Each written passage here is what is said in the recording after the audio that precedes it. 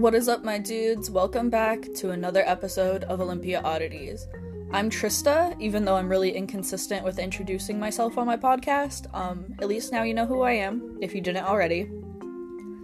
Pre-show notes for this week, nothing other than I got a microphone, in case you couldn't tell already. It's kind of a learning curve, because I don't really know anything about sound, and I don't know anything about microphones. I tried it out on Snapchat earlier, and it worked perfect, just like a dream. And then I tried it in Anchor earlier, and I was having a little bit more difficulty with it, just being poppy. So we're gonna see how it goes. Thanks for being patient. I'm learning. It's just a learning curve. We'll get there. So I'm really excited. Maybe excited's the wrong word to use, but I think that the topic that we're talking about today is very interesting, and I've been interested in it for probably, when the news actually came out about, when it started, because I remember when this all started. It's definitely creepy, and it's really good for, this time of year. We're going into Halloween, I kind of wanted to give you guys something spooky. So today, we're going to be talking about the Salish Sea feet mystery.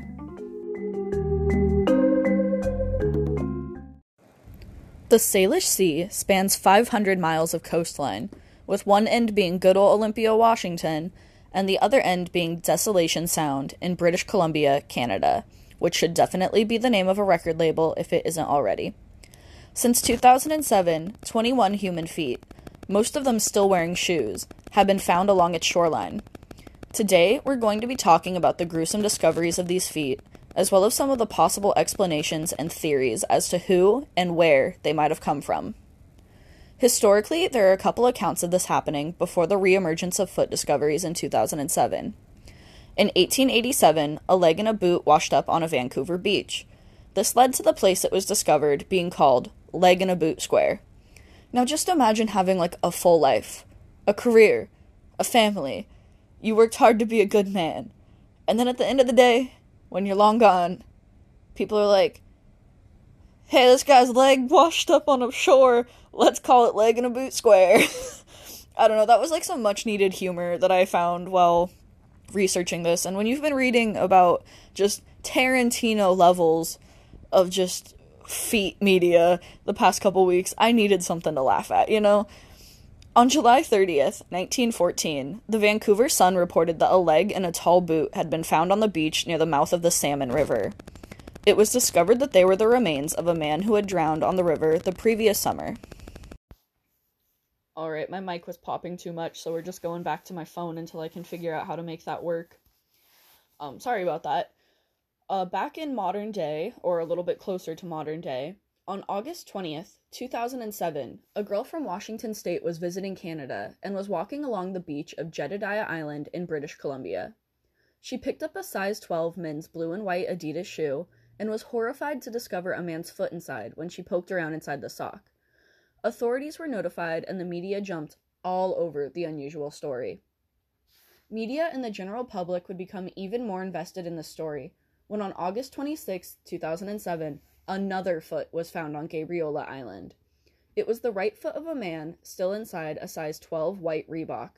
This style of shoe was produced in 2004 and sold worldwide, but primarily in North America. It has since been discontinued. The discovery caught the media's attention so rapidly because another weird foot in a shoe was odd enough, but this one was an entirely different shoe than the first, meaning that at least two bodies were out there and missing feet at this point. 3 more feet would be found before the story was picked up and spread by international media, such as the Melbourne Herald Sun, The Guardian, and the Cape Times in South Africa. The third foot was found on February 8, 2008 on Valdez Island, BC. It was a right foot in a men's size 11 Nike. The fourth discovery was a woman's right foot, still wearing a sock and blue and white New Balance sneaker. It was discovered on May 22, 2008 on Kirkland Island, BC.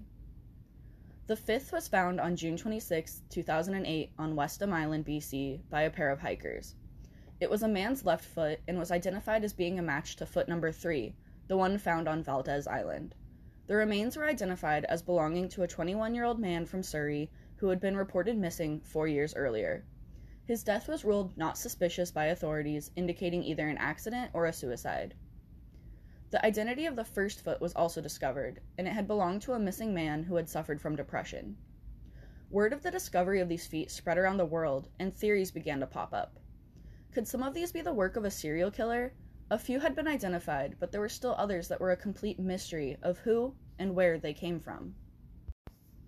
On August 1st, 2008, a sixth foot would be discovered. This was the first one found in Washington, near Fist, a town that I've never heard of before. A camper walking the beach had found a right foot inside a men's black size 11 sneaker. Since this foot was so close to the international border, the Royal Canadian Mounted Police and Calam County Sheriff's Department agreed on August 5th that the foot could have been carried south from Canadian waters. On November 11th, 2008, a woman's foot was found floating in the Fraser River near Richmond, BC. DNA tests revealed that this seventh foot was a genetic match for foot number 4. They had belonged to a woman who had jumped Pattullo Bridge in New Westminster in April 2004. The eighth foot was found on October 27th, 2009, again in Richmond, BC. It was a right foot in a size 8.5 Nike running shoe. The foot was identified as belonging to a Vancouver man who went missing in January of 2008. The ninth was found almost a year later, on August 27, 2010. It was found on Whidbey Island in Washington. This one was without a shoe and was either a woman's or a child's foot. The foot was estimated to have been in the water for about 2 months before its discovery. Island County Sheriff's Office tested the foot for DNA, but no match was found in the National DNA Database. A few months later, another foot would be found in Washington. The 10th was discovered on a tidal flat in Tacoma, a right foot inside a small boy's size 6 Ozark Trail hiking boot. This foot could have belonged to a small adult or a child. The next year, on August 30th, 2011, a leg bone and foot were found in a men's size 9 blue and white sneaker. It was discovered in False Creek, BC, and had been floating next to the Port of Nations marina. On November 4th, 2011, a group of campers discovered a man's right foot inside of a size 12 hiking boot while camping at Sassamet Lake in BC. In January 2012, this foot was identified by the BC Coroner's Office as that of Stefan Zaharojo, a local fisherman who went missing in 1987. The 13th foot was found near Lake Union in Seattle. It was a leg bone and foot inside of a black plastic bag, which is a little suspicious to me that this one wasn't in a shoe but was instead inside of a bag, and it had been discovered under the Ship Canal Bridge on December 10th, 2011. The cause of death and the identity of the remains unknown. The 14th was discovered in Vancouver, BC on January 26, 2012. It was inside of a hiking boot and had been discovered in the sand along the waterline of a dog park, which makes me think that someone's dog found it and brought it to them, which is just horrifying. 2 years would pass until the next discovery. On May 6, 2014, a foot inside of a white New Balance sneaker was found in Centennial Park in Seattle. 2 more years would pass until the discovery of a foot. The 16th was found on February 7th, 2016, on Vancouver Island, BC, by some hikers walking along the Botanical Beach. It was much like the others found, with a sock and foot still nestled inside the shoe.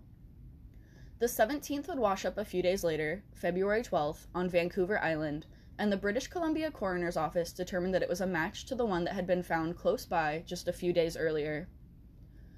On December 8th, 2007, remains of a human leg with a shoe attached were found near the Jordan River on Vancouver Island. The 19th would be found on Gabriola Island, BC, on May 6, 2018. A man walking the beach had found it stuck in a log jam. The most recent discoveries of feet are number 20 and 21. Number 20 was found in September 2018 in West Vancouver, BC. It was a light gray Nike with a blue sock inside and presumed to be worn by a man. The most recent discovery was on January 1st, 2019. What a great way to start the new year, am I right? When a foot was found in a boot on Jetty Island in Everett, Washington. It has since been identified as belonging to Antonio Neal, who had been missing since December 12th, 2016. So now that we've covered the very long list of foot discoveries, let's get into some of the theories that surround the feet. Though some of the identities of who these feet have belonged to have been discovered, some are still unknown. This, along with the creepy way that the feet seemingly just showed up one day and then didn't stop coming, has led some to think that they may be the work of a serial killer or mass murderer.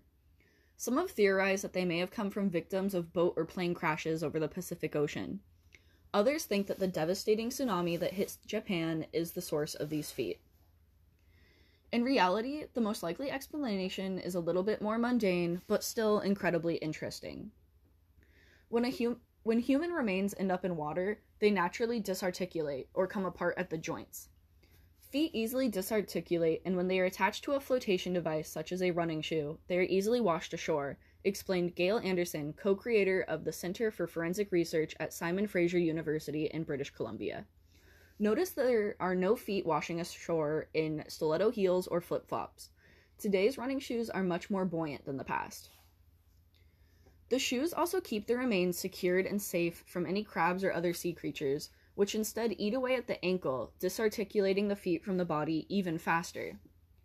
In a 2016 study, Gail Anderson used pig carcasses to replicate how a human body would decompose in the Salish Sea.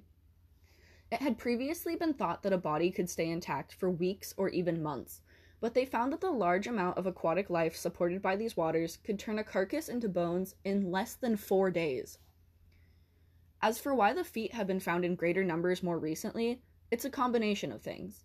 Sneakers today are made out of a super light foam and mesh, helping them float easier and for longer distances. The amount of articles and stories published about the phenomenon raised the general public's awareness of the feet and made people more likely to investigate when they found a shoe along the beach. As for why it happens in this area, the Puget Sound creates a current that goes out from the Strait of Juan de Fuca, which will always make me laugh, into the ocean. This prevents things from the ocean making their way inwards, but traps objects that originated in the area, eventually pushing them to the shore. It's theorized that the feet have come from missing people who either had an unfortunate accident and their body ended up in a river or ocean, or people who ended up succumbing to mental illness and committing suicide. Thank you for listening to another episode of Olympia Oddities.